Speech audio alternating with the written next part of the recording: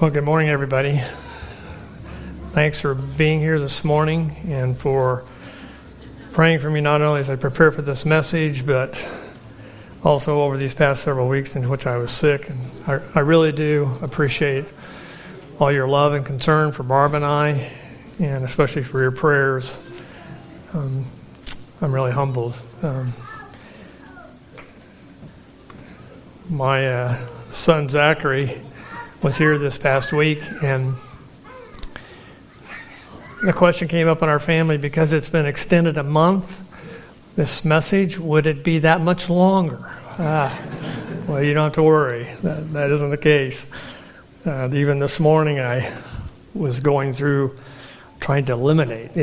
There's so much that could be said, but I tried to get it down to where it's reasonable. So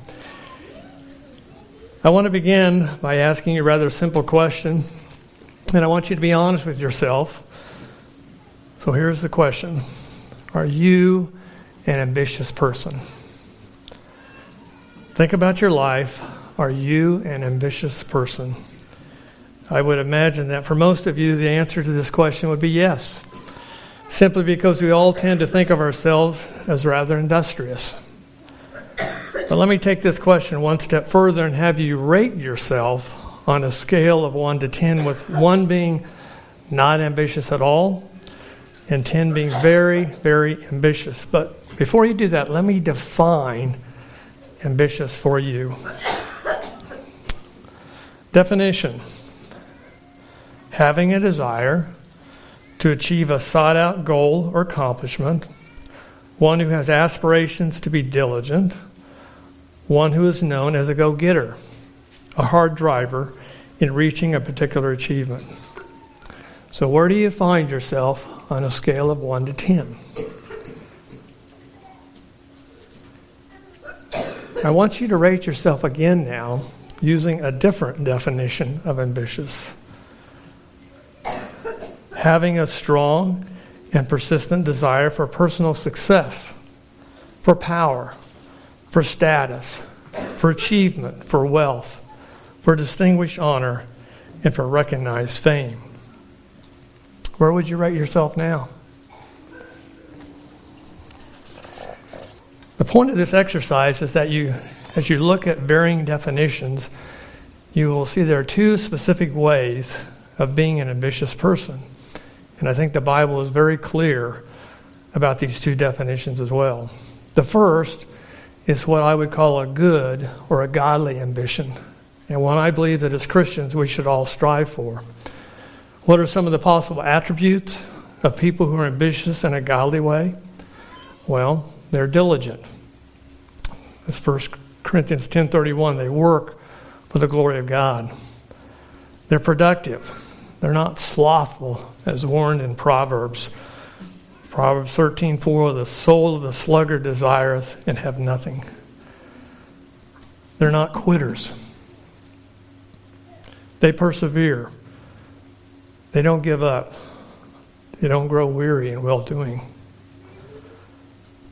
They set goals for themselves.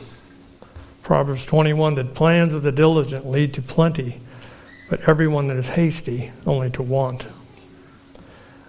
They organize their time, even their free or their leisure time. They redeem the time God has given them. And they're willing to set aside their own desires and help others. They truly take the commandment, love thy neighbor as thyself. And they seek to be a servant for the Lord, which we'll discuss here in Mark 10:44. Yet, as I mentioned, there is a second definition that the Bible sets out, which is completely contrary to godly ambition. One is which I would summarize selfish ambition. What is the difference between the 2? One clear distinction is motive.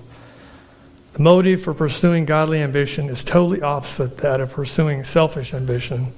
And the scriptures are very clear in saying that selfish ambition is not what Christians are called to pursue. For example, in Philippians 2:3, the Apostle Paul commands believers to let nothing be done through strife or vainglory, but in lowliness of mind let each esteem others better than themselves. The ESV puts it this way: do nothing from selfish ambition or conceit, but in humility count others more significant than yourselves. If you dig a little deeper into the phrase selfish ambition, in the Greek it's defined as erytheiai, or carnal ambition, which means faction, strife, contention, acting for one's own gain, regardless of the discord or strife it causes, placing self-interest ahead of what the Lord declares right or what is good for others. If we're honest, in our sinful old nature, probably each of us would desire to be great and prestigious due to pride. Yet as creatures, new creatures in Christ, by the power of the Holy Spirit, we are called to humility and to see others as more significant than ourselves. In other words, we're to pursue godly ambition and not selfish ambition. That's what today's passage is all about. As we see Christ himself pointing out this godly desire, this godly ambition that we should strive for, and not the selfish ambition we see so often demonstrated in the world today. So I called this message, The Sin of Selfish Ambition. And let's pray as we begin.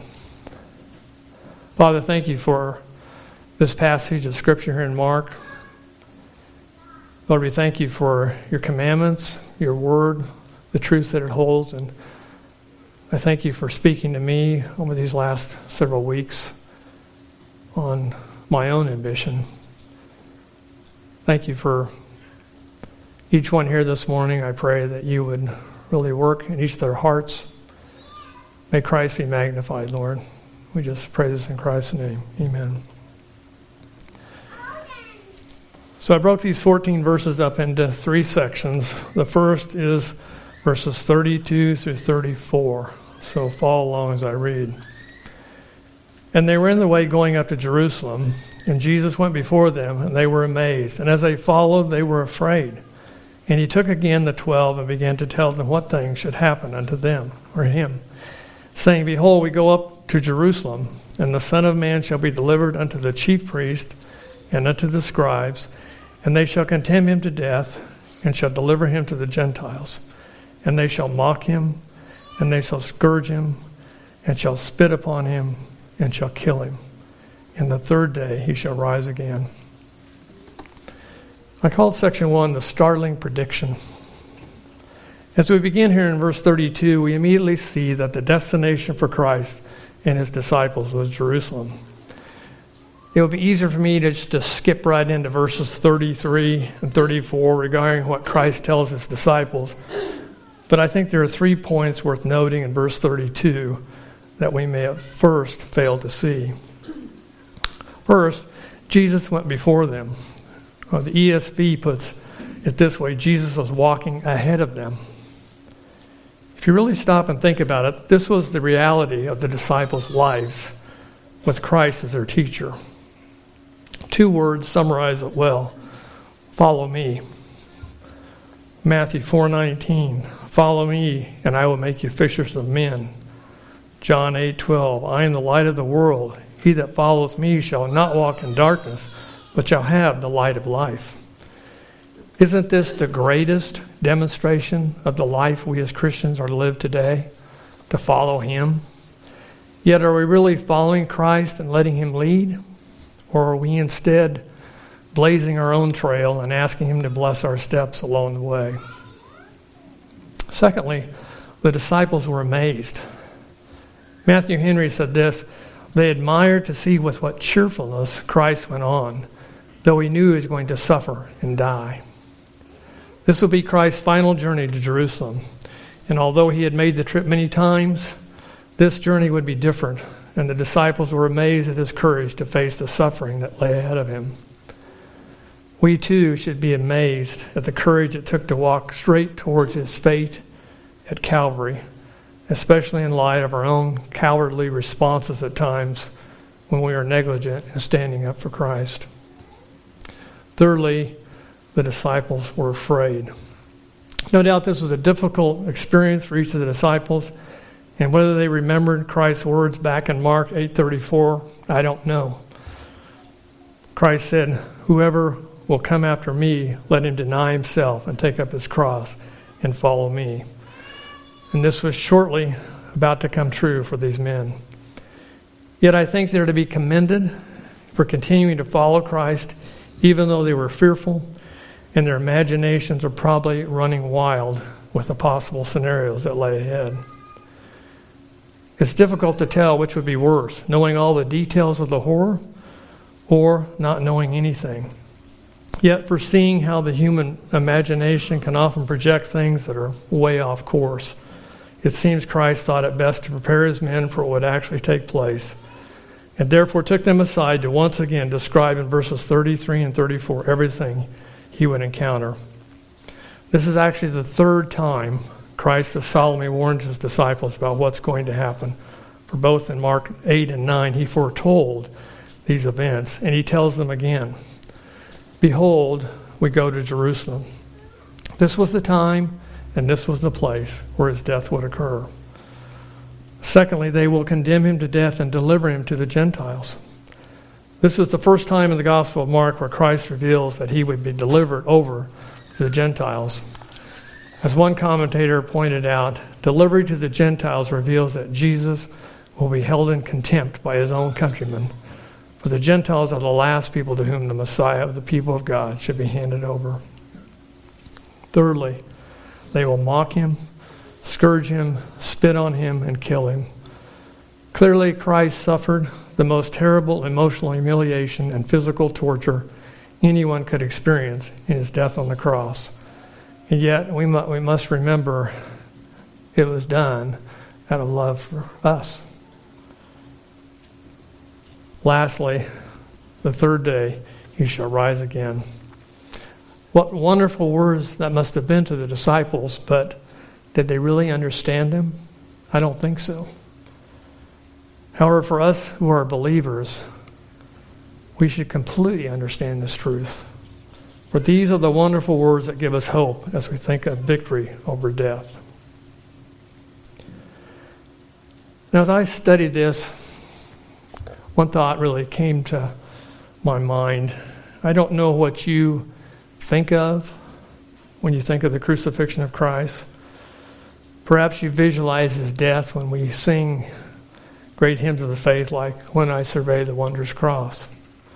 Or maybe the crucifixion becomes vivid when you participate in the Lord's Supper here at church.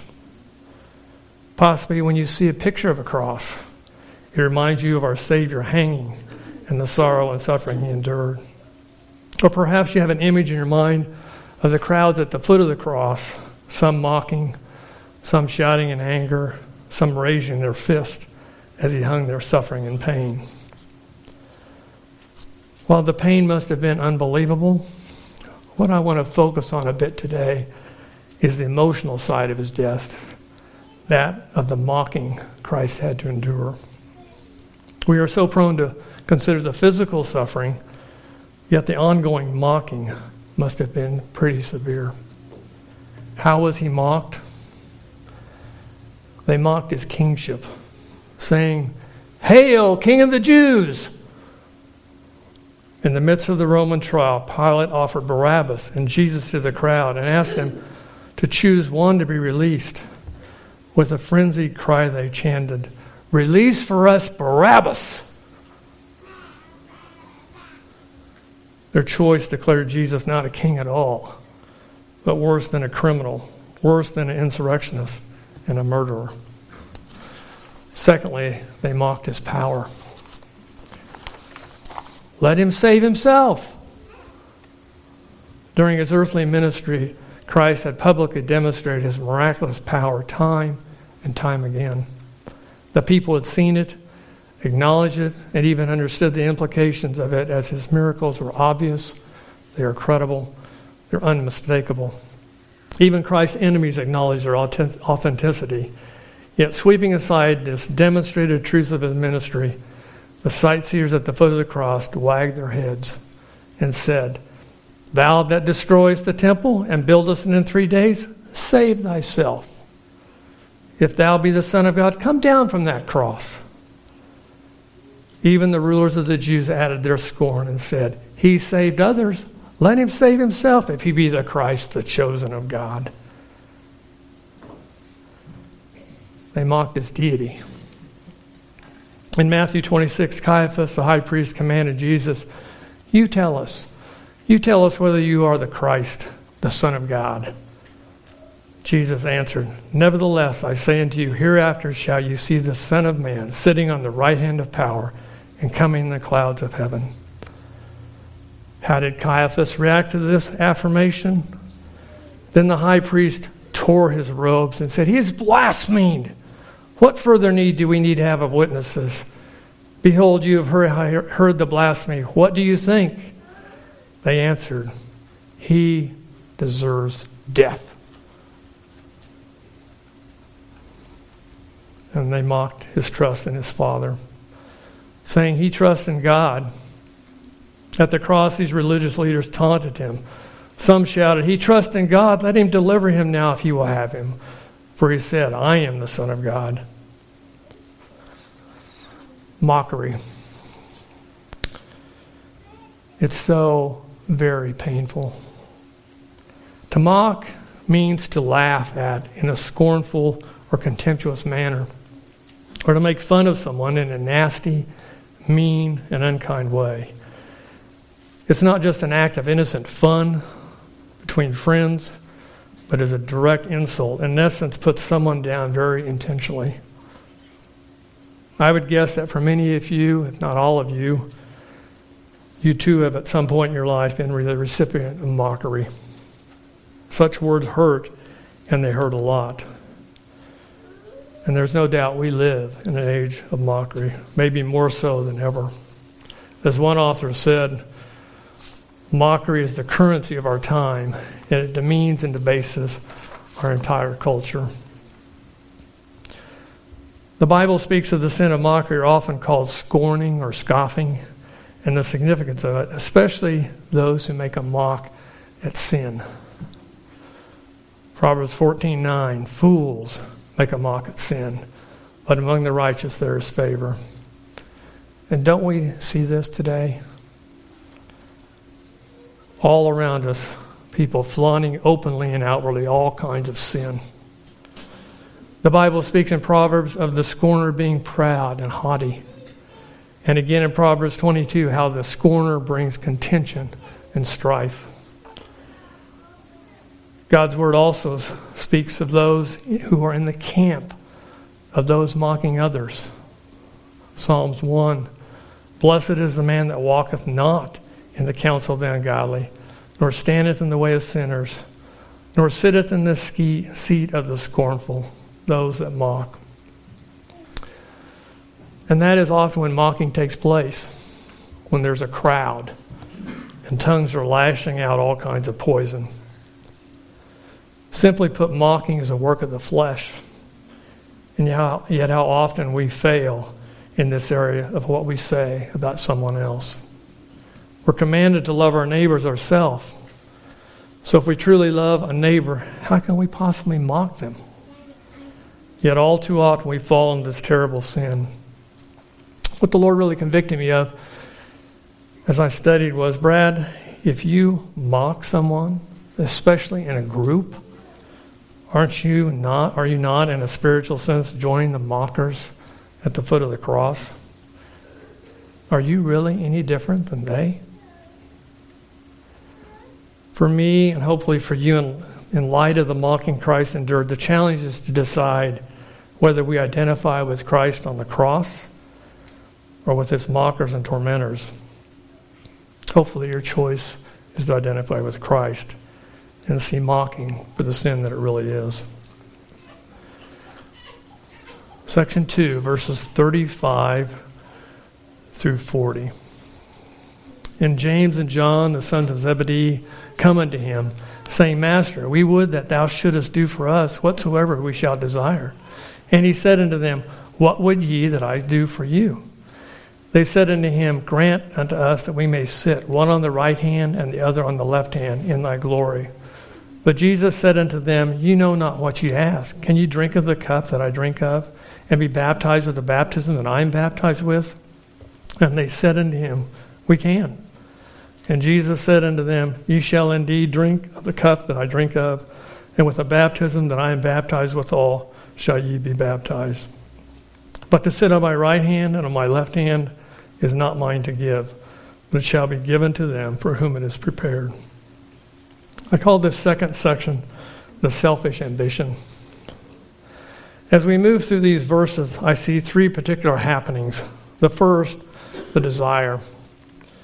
Verses 35 through 37. Despite the continual predictions from Christ of the suffering that lay ahead, the disciples seemingly still thought that when Christ got to Jerusalem, he would establish a political kingdom.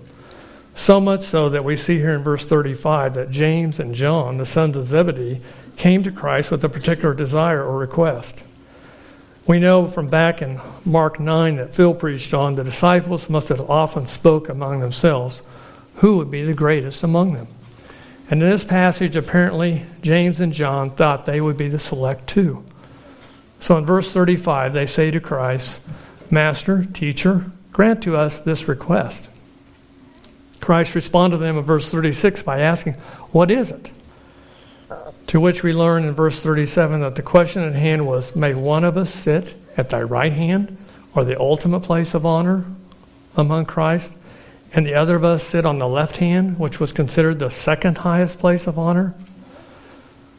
What a prideful request that definitely has selfish ambition written all over it. Which leads to the discussion, verses 38 and 39a. Christ begins his discussion with these two men by asking a serious question. Are you able to drink from the same cup that I will and endure the same baptism? In other words, do you understand the gravity of the question you're asking?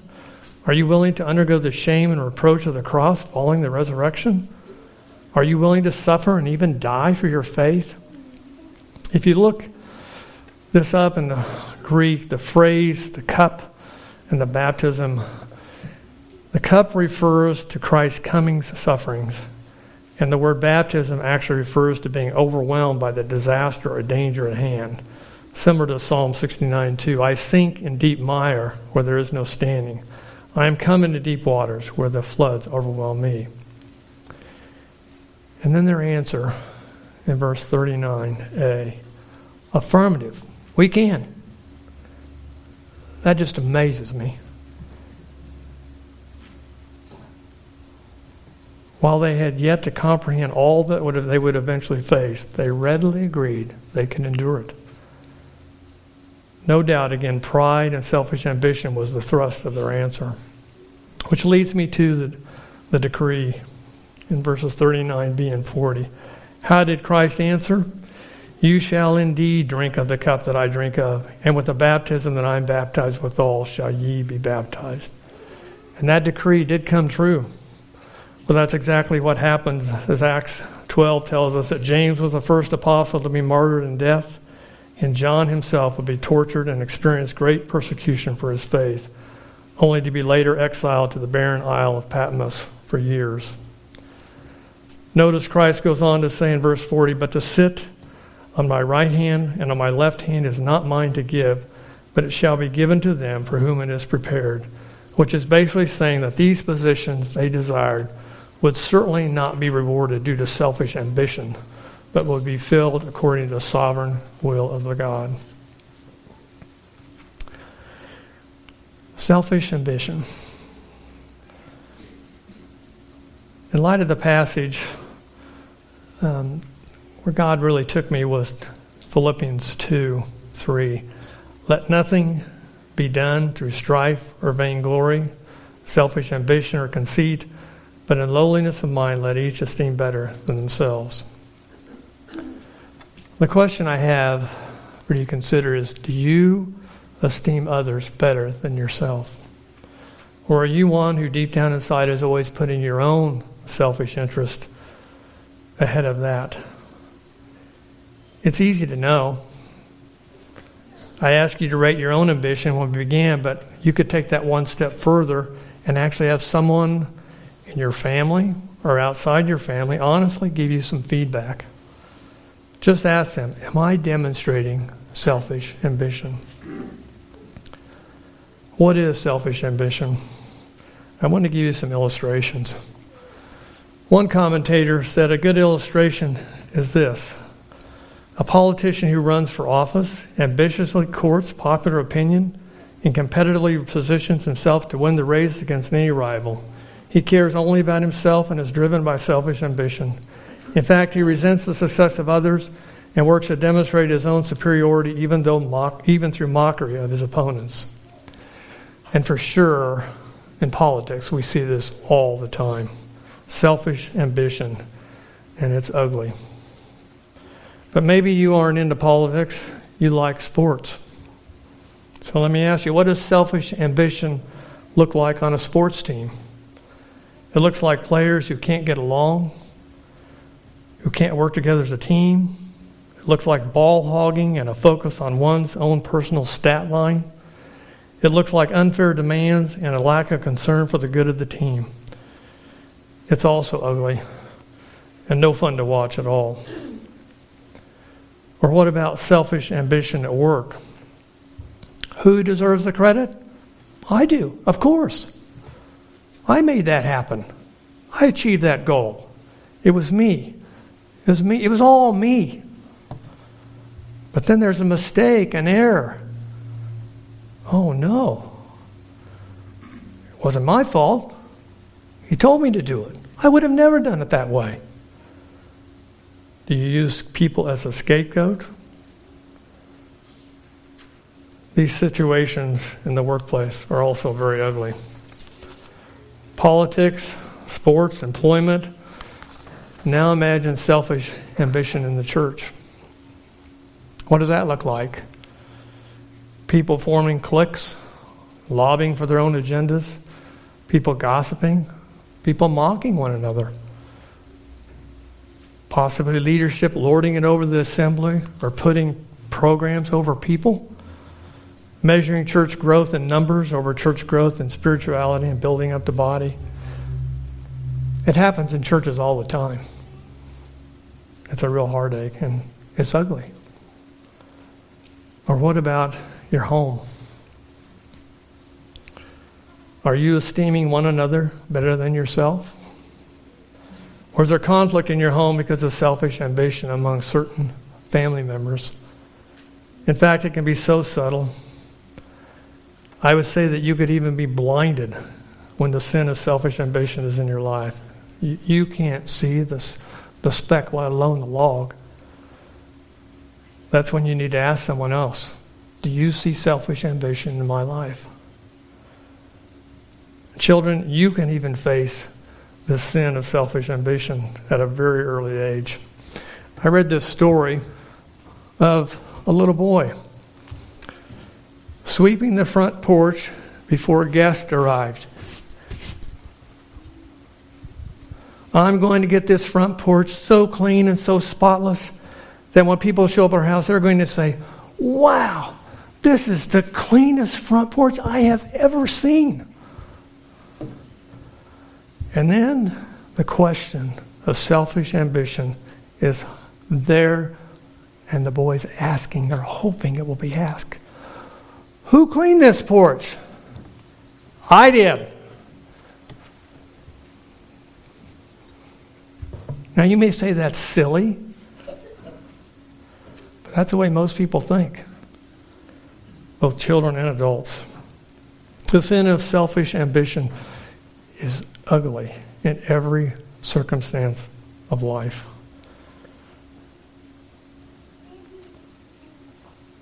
Do you demonstrate selfish ambition? May God rid our lives of that. And instead, may we do all things out of godly ambition. Who gets the glory? God gets the glory, and not ourselves. Whether therefore you eat or drink or whatsoever you do all to the glory of God. And we bring glory to God by serving. And that's our final section. So verses 41 through 45. And when the 10 heard it, they began to be much displeased with James and John. But Jesus called them to him and saith unto them, Ye know that they which are accounted to rule over the Gentiles exercise lordship over them, and their great ones exercise authority upon them. But so shall it not be among you. But whosoever will be great among you shall be your minister. And whosoever of you will be the chiefest or the first shall be servant of all. For even the Son of Man came not to be ministered unto, but to minister and to give his life a ransom for many. I call this last section the servant's submission.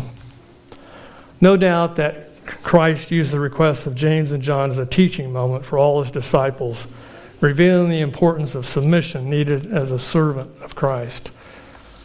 Notice first the resentment. Verse 41, clearly the other disciples were not pleased when they heard the petition made by James and John. And it's true, we may have responded exactly the same way. However, if we did, this kind of resentment would not be pleasing to the Lord at all. The reaction of, well, who do they think they are? Would be motivated by the same pride that James and John had demonstrated in their request. In essence, they were thinking to themselves, well, we didn't ask first. We should have, because then we would have got the box seats in the future kingdom. Secondly, notice the reflection. Christ then took the opportunity to reflect on how the Jewish leaders were indeed guilty of the same abuses of authority by exercising lordship over the people, and how power and force and selfish ambition were wrongfully used instead of love and humility. And then thirdly, the requirements in verses 43 and 44.